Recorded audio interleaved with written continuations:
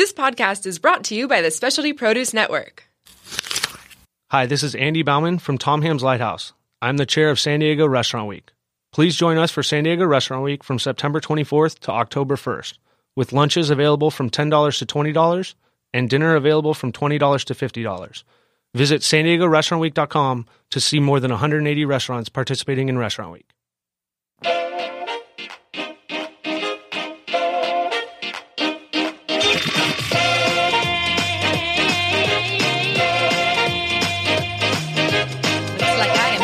Solo today. Welcome, everybody, to Noon on Tuesday. I'm your host, Gina.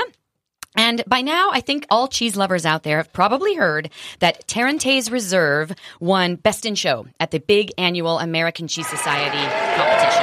Bravo, bravo. But what I bet you didn't know, is that the creamery from which it comes, which is in Vermont, Springbrook Farm, also is a nonprofit organization called Farm for City Kids. And we today are lucky to have Christy Menard, the sales manager for Springbrook Farm and Farms for City Kids, with us to talk about how this all works, how this came to be, and how they were anointed Queen Cheese at the show with Tarentaise Reserve. Welcome, Christy. Hi, everybody. Thanks for having me. Well, we sure appreciate it. Because I'm guessing, just like the cheese, you're probably in hot demand these days after the show. My phone and my email have been busier than usual, let's say. Oh, I believe it. I believe it. Well, multiple congratulations, because another thing that I'm not sure that everybody knows, did you not also win back in 2014? We did. We were very fortunate to win Best in Show in 2014. That's correct. Yeah, that is just crazy, Christy. I mean, I think people would maybe work a whole lifetime to try to win once, but you did it with this cheese twice. So kudos. It's a very humbling experience. Yeah, and you were there at the show, I take it. I think I saw you receiving the award, yes? Yes, I was there. Yeah. Oh, my goodness. So tell us, I guess, Christy, a little bit about, Springbrook Farm in general and how you're involved, and we'll go from there. Sure. So Springbrook Farm is a dairy farm located in the town of Reading, Vermont, which is in the kind of the south central part of the state. We're just over the New Hampshire border, just shy of 3 hours northwest of Boston. Okay. We are a working Jersey dairy farm and have been making cheese with our herd of jerseys since 2008. Nice. We brought some of them along with us in the studio. I don't know if you knew that. I hear that. That's amazing. Oh, that's awesome. And the okay. farm serves as the physical location for the housing of the mission of the Farm for City Kids Foundation, to which Springbrook Farm belongs. Excuse me. Yeah, that is really something, because what that program does, Chrissy, it just allows children from the city, right, to come and see what it's like to run a farm, make cheese. Is that right? So it is an educational nonprofit, and the goal of the program is to use the farm as an outdoor classroom to not only enhance curriculum that the students are learning in the classroom, their math and science lessons, but it's also used to talk to kids about agriculture and the environment, where their food comes from, how to be good stewards of the land. It's a week-long program, so students arrive on Monday and they stay with us until Friday. Wow. And the seasons really kind of dictate a lot of the activities in which the students might find themselves involved. But certainly they always spend a fair chunk of time in the dairy barn, really getting to know the girls. And they do participate in the cheese production, in that they spend time in the aging room doing some flipping and washing of cheese. Yeah, that's got to be, I know even to me, that's just a wonderful thing to see. That's just got to be so eye-opening for them, right? It's a really wonderful experience for me, and I think for the farm staff, is to watch these students' eyes open and understand what's happening. Yeah, really great. You think you see any future cheesemakers in the midst ever? I sure hope so. Right, yeah? Oh, that's really, really great. So tell us, I guess, more about the farm. Like, how many girls? Let's start there, because we all know that the best cheeses come from the best milk. And you mentioned Jersey cows. Yeah. Yeah, so the farm itself is about 1,000 acres, the majority of which are trees and hiking trails and ponds and all of that. We milk between 40 and 45 jerseys, depending on where they are in their lactation cycle. They are milked in the morning. They go out on fresh pasture every day during pasture season, which in Vermont runs, May through November. They're out grazing all day. They come in for milking at night, and then they get to spend their evenings in the barn chit-chatting away. Yes, talking stories of the day. Exactly. We also have, some pigs and chickens and all manner of creatures on the farm. So it's definitely a working farm. Ah, that is just so great. I guess that's interesting. You talk about it being from May to November. What happens in the other months? No cheese production? Nope, we make cheese year-round, but the diet of the cows switches. So we grow all of our own hay that we feed to the herd when it's not pasture season, so November through May. And then their diet is supplemented with grain to meet the nutritional needs of each of the girls. Oh, that's so cool. And I bet you would notice a big difference, yes, in the wheels of cheese made from one season to the next, from the pasture season to the hay season. There is some seasonal variability in the cheese, that's for sure. We tend to find our spring and summer cheeses are kind of really bright and floral, nice and grassy. Certainly the color of the cheese from spring and summer milk is really vibrantly yellow from not only the beta-carotene and the fresh grass the cows are consuming, but also by virtue of the fact that we're working with Jerseys. Sure. And then in the winter time, the cheeses tend to be more deeply savory. You get some roasted notes in there, a little bit frothy. We've even had some people say that it tastes a bit like French onion soup in a bite. So sounds good to me. Yeah, pretty tasty. Tasty stuff. Anything brothy sounds wonderful. That is really interesting. So with your 40 to 45 girls, you are making not only Tarentaise Reserve, but also 2 other cheeses. Is that correct?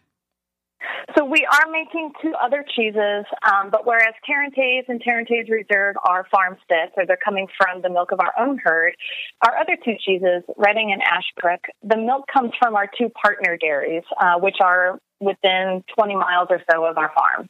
Okay, super nice. Also, Jerseys, I take it. Is this a common thread? That is correct. Yeah, interesting. That is correct. Because it does make a difference in the cheese, right? It really makes a big difference. It does.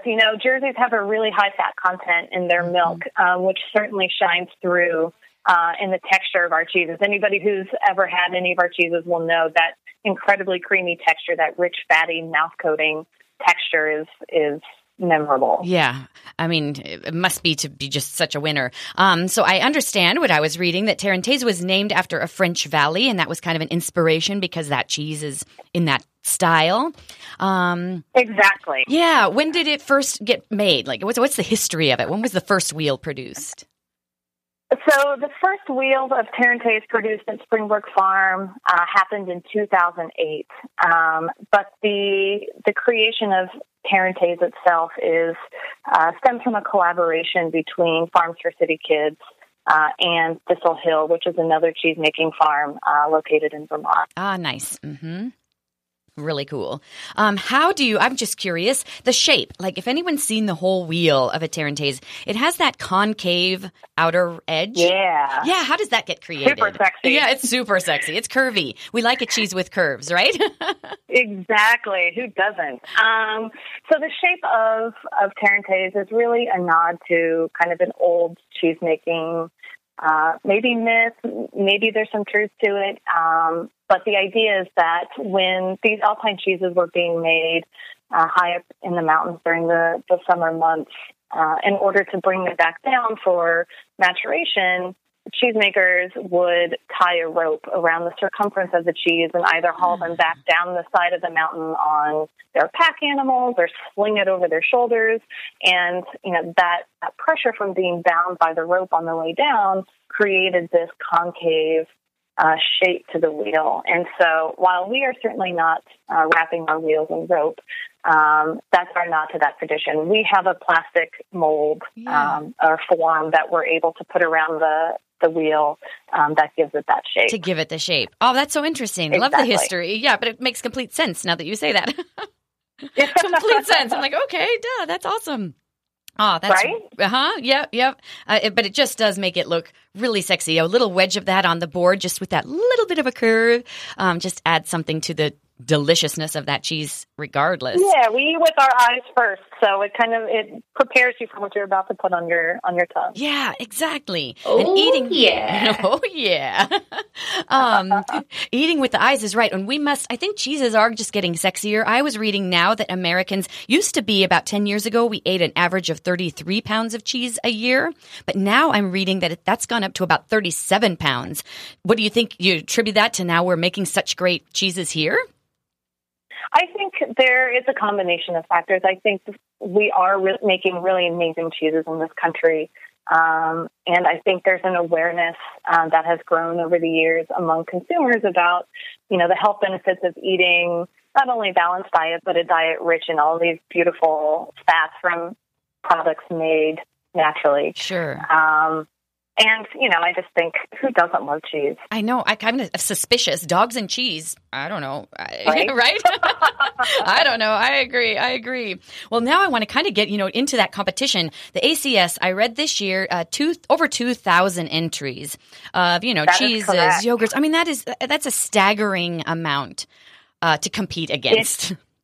It is. Yeah. And when we think about it, to be awarded Best in Show out of such an incredible array of beautiful cheeses and dairy products being made in this country, it truly is humbling and such an honor. Oh, that is just, again, something. So tell us kind of the process of how this comes about. And do you do competitions all the time? Kind of the importance of doing these to you? So we do enter several competitions, both domestic competitions and a couple of international ones as well. And the process for us for ACS begins in, mid-spring, April, May, and we start to talk about what cheeses we want to enter. We start to identify and taste through cheeses that we think might make great entries and might have a chance of really showing what these cheeses are meant to be. Sure. And then they get shipped to the judging committee in whichever city the conference is being held that year. And they're judged just before conference begins. And it's a big surprise to everybody in that room, except for the judges. Except for when the judges. winner's announced. Right. Were you nervous? We're showing a picture online of you holding a ribbon. What happens at that moment, when you're not getting any inkling through the competition that people are saying, oh, you could be the one? Absolutely. No, nothing. No idea. It really is a surprise. So, I think when they called our name, both Jeremy, who's the cheese program director, and myself looked at each other, and it took us, a good 10, 15 seconds to realize that we actually needed to get out of our seat and get up to the front of the stage. And walk and not to trip. collect our ribbon. Yeah, exactly. And it was probably, a solid 2 or 3 hours later that it all really sinks in. So. Sure. And just, the accolades. Now, then after everybody, now we're going to want this cheese. There's no chance that we're going to be able to get it. There's not that much of it made, correct? That is a somewhat fair assessment of the situation. So, with our regular Tarantaise, that cheese is aged between 9 and 12 months. And with the reserve, we set it aside for a minimum aging period of 18 months. And the cheese that won is a 2-year-old cheese. Okay. We have a finite amount of space in our aging room, so, we dedicate what we can to the cheeses that we really want to focus on and need to focus on. So we put aside about 5% of our regular Tarantaise production for reserve aging, which comes out to a handful of wheels at any given time. If we could make a cheese that was already aged 2 years so that we could satisfy everybody's interest and curiosity about it, we would. But yes, you need a time machine or something. Yeah, back in 2005 when this cheese was made, or 2015, excuse me, when this cheese was made, we had no idea that we would be in this situation. So that is the reality of it, and we wish we could share it with everybody far and wide. Right. Yeah, it's really something. I do too. I wish. It's so delicious. Did you, Christy, were you involved in picking that one wheel that was the perfect wheel? I personally was not involved in that specific wheel. I was out traveling on the road on the day that they chose all of the cheeses. But it is a collaborative team effort in the selection process. The whole team sits at the table, tastes through a variety of cheeses, and really provides critical feedback to make sure that we're all in agreement that it falls within the parameters of what these cheeses are supposed to be, and that we think it's going to be exceptionally delicious tasting. Right, because not only delicious, right, but aesthetically, isn't that's so important? Exactly. Because the judges will judge on technicality, that it tastes as it should in the style that it's made, but then there's the aesthetic version, and we're showing a picture of it now. Aesthetically, it's stunning, not only the curve, but then having that really glowing gold edge where the interior is so pale. That's beautiful. It looks, with the eclipse yesterday, it almost looks eclipse-like on the edges, right? Yeah, it's got its own corona. Yeah, its own corona, and it's a winning corona. It's gold. Exactly. It's a gold medalist. This is a winner all around. That is awesome. Oh, Christy, what else would you like to say about this wonderful cheese that to leave the listeners with? At least they can dream about it if we can't try to get it for them. Right. Well, I just first and foremost love to say thank you to all of our supporters out there in the cheese community and the general public. We couldn't do it without their support, without your support. And it truly is a community effort, from the microbes that live on the surface of the cheese and the microbes that live in the milk to our cheesemakers and our aging room team, the farm staff, all the way up the chain. So I like to put that out there. Thank you to everybody for their support. And if anybody finds themselves in Vermont, it is always a beautiful time to go up there. But we are having an open house in September. Ooh. And for any New England listeners, if you are in the area and want to come see how we make cheese and visit the farm, play with the girls, and maybe eat some roasted pig, we are having an open house on the 23rd of September. Ah, super nice. Yeah. Other times of the year, Christy, is there like a cheese tour, a cheese road in Vermont that people can come? Is it like wine tasting? Can you go to a creamery and visit? So the Vermont Cheese Council puts together a cheese map of a lot of creameries in the state of Vermont, also with helpful information as to who is open to the public and which you need to make an appointment beforehand. So I encourage anyone to check out the Vermont Cheese Council website for that cheese map. The Vermont Cheesemakers Festival in July is always an amazing time to visit Vermont and to really taste through the array of amazing cheeses being made in the state. It's held annually at Shelburne Farms. We're always there. A lot of our Vermont cheesemaker friends are always there. So that's really a fun time as well. Ah, that's good. And open to the public, that is. You just buy tickets in advance? That is correct. Mm-hmm. Keep in mind for the future. I think we need to drive along the cheese map route. That sounds really, really good. Well, so in the meantime, we were talking about the Tarentaise Reserve winning the whole thing, but Tarentaise itself is also delicious. And that is something that I know that we've got some in-house. Do you have some favorite ways that you like to serve that, or things you pair with it, or ways to cook with it? Yeah, absolutely. So Tarentaise stylistically, is in the same family of cheeses as Comté or Gruyere.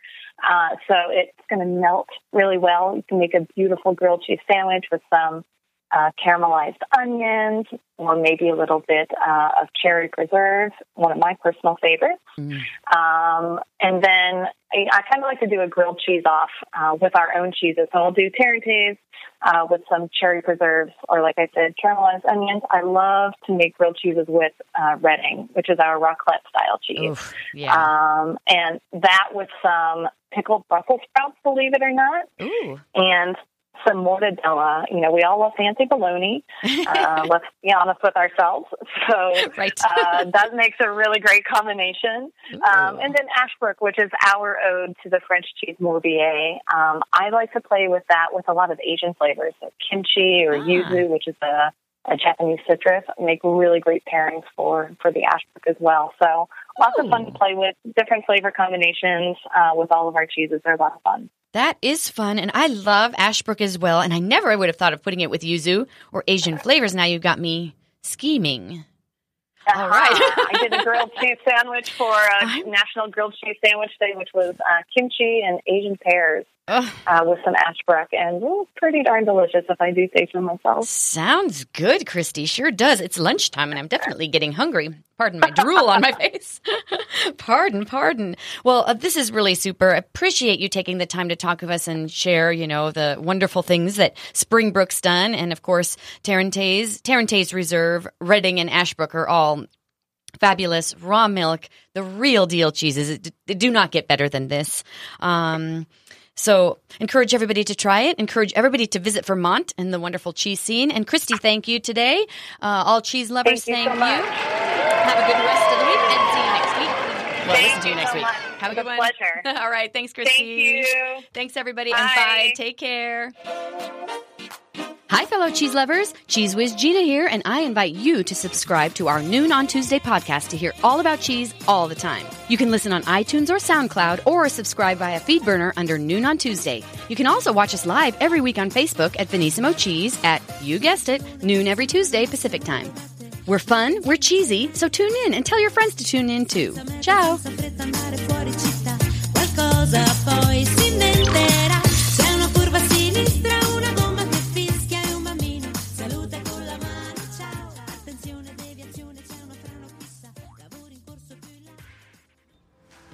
The Specialty Produce app is the world's #1 handheld resource on produce.